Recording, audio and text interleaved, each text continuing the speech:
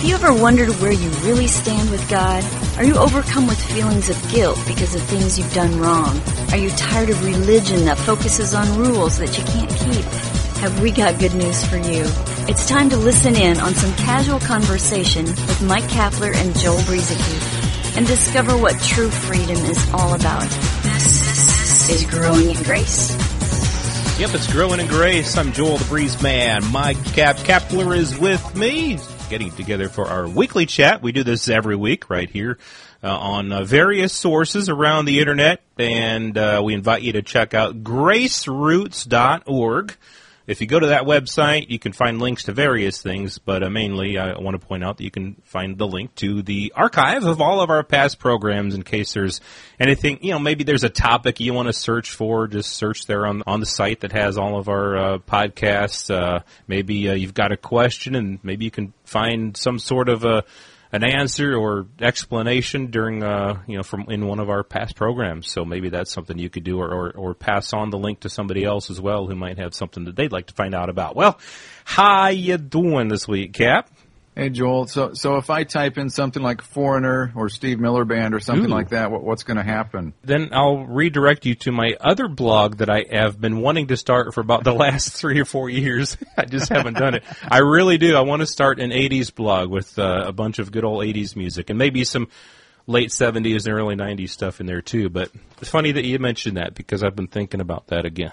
One of these programs we're gonna drop all this religious stuff that we talk about religion. and have a debate because the 70s kill the 80s when it comes to music, and I think my listeners out there and your listeners will bear witness to that. Well, video killed the radio star, and that was the 80s. Killed the 70s radio stars. So, yeah. Let's do it now, man. I'm pumped. No, just kidding. Maybe that would be fun to talk about, though. Well, I'm sitting here, Cap, with my official Growing in Grace styrofoam coffee mug. I'll have to. We should give those out for Christmas. We should. That's I was just thinking about that. It's a donation of $500. No, I figured it out. It's got to be $1,999 because our program, Growing in Grace, G-I-G, I'm going to do a little bit of Roman numerals here, except the G I don't think is. But the G would stand for 1,000. The I-G would stand for a 1 and 1,000, so it would be 999.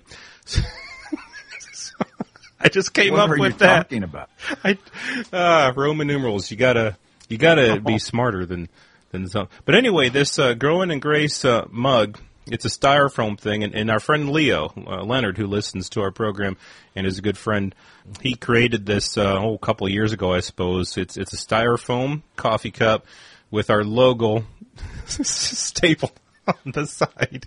I'll have to, when I post this program, I'll have to post a picture of that along with it. Yeah, that would be funny. Yeah, you can only fill it half full for obvious reasons.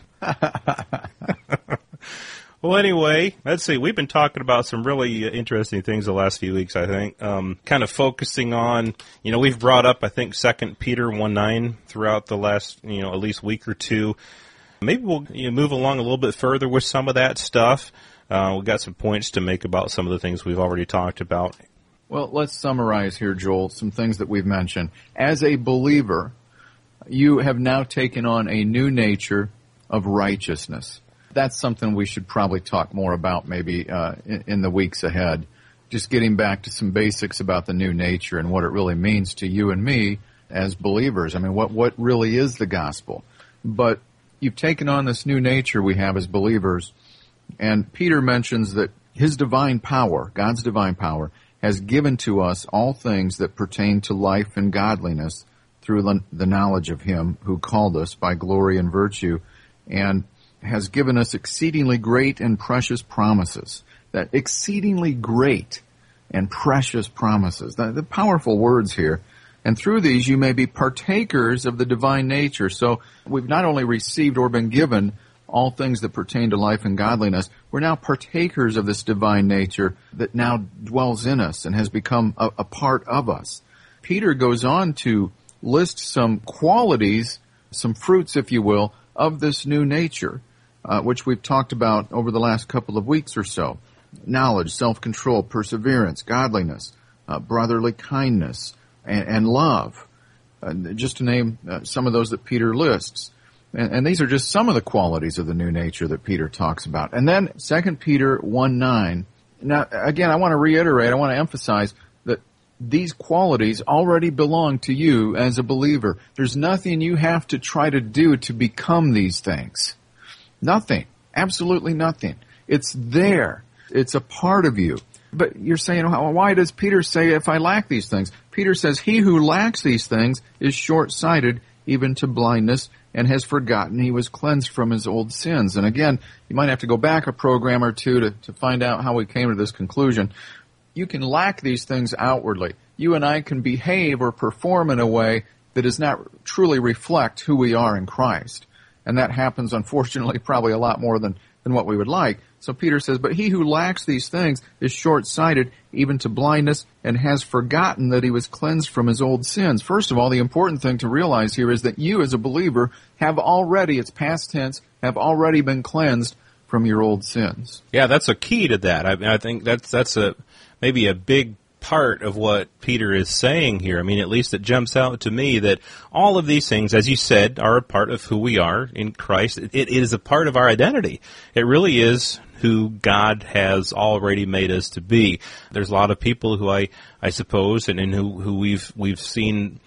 I've experienced it myself. I know you have, Cap, where we're trying to be these things. We're trying so hard, striving perhaps to be these things, when really they are already a part of our identity. We've already become a partaker of Christ. 1 Corinthians 6:17 says that we have become one spirit with God.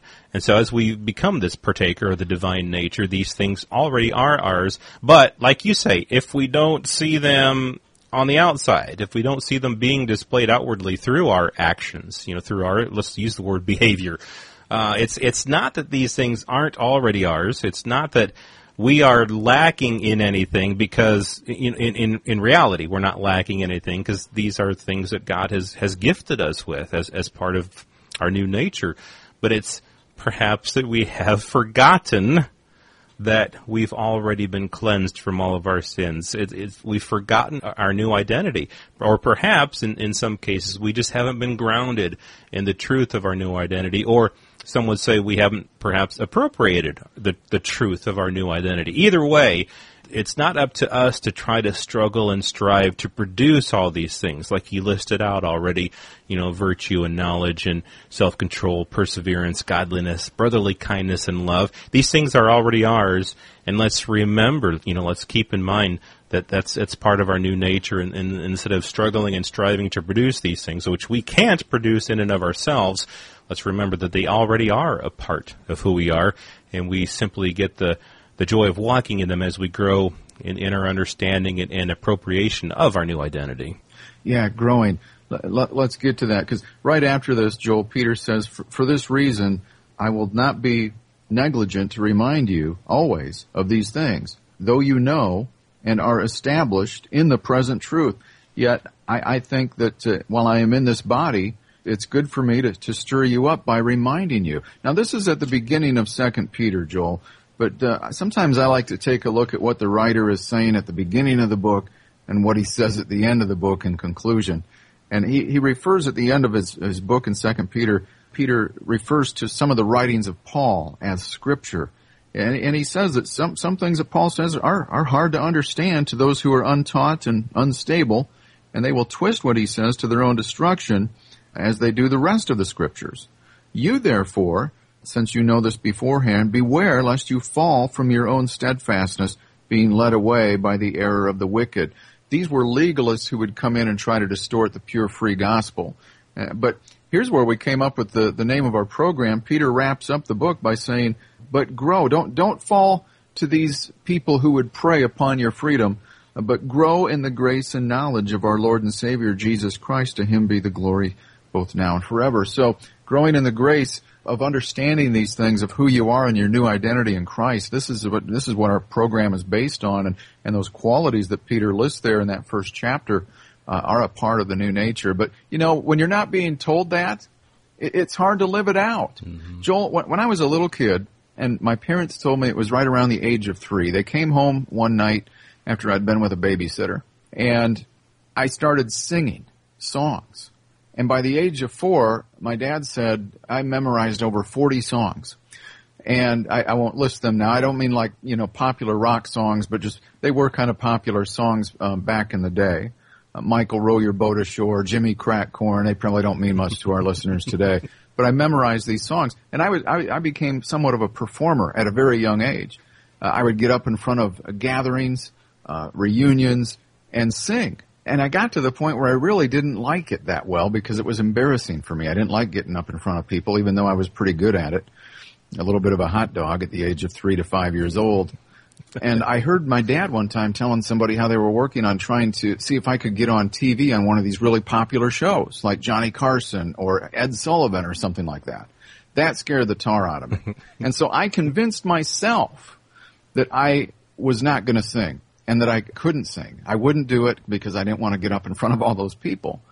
And so even though I could, I convinced myself I couldn't, and I actually became a very mediocre, if not terrible, singer over time because I had convinced myself I couldn't sing. And I think a lot of believers today are being told certain things about what they're not, and it's hard for them to actually live out of this new life in Christ. Yeah, it does make it very difficult when you're not only not being told these things, but you're being told the opposite, or convincing yourself of the opposite because of your behavior. I think a lot of people, and I've fallen into this trap as well myself, where I've noticed I have things about myself that don't line up with my new nature, that are really the opposite. A person can in various ways convince themselves that they are not the righteousness of God that the Bible says that they are, that Paul says that they are, that even though Christ became sin for them, that they might become the righteousness of God. Well, I just see all these negative things in my life. I see all these sins, and that can't possibly be me. And then you've got the church pounding that same message into people's minds that you've got to get yourself right. You got to keep on making sure that you are producing all these wonderful things for God. And so it does do a thing to the mind. And I've got a story. I talked with someone just this week who is dealing with some of those issues. Had some really dark times in his Christian life. Even having been secured in his identity and the knowledge of his new identity in Christ, the untruths come along and can really mess a person up. And so maybe I'll share some of that next time. But as for now, as we end this one, just remember, I think that maybe the biggest point this week is that we have already been cleansed from all our sins. We have already become the righteousness of God in Christ Jesus. All of these things are already ours. God has already given us all things that pertain to life and godliness. And we can walk in these things, and we need to constantly remind ourselves of the truth so that we don't fall short in this false understanding that these things aren't ours.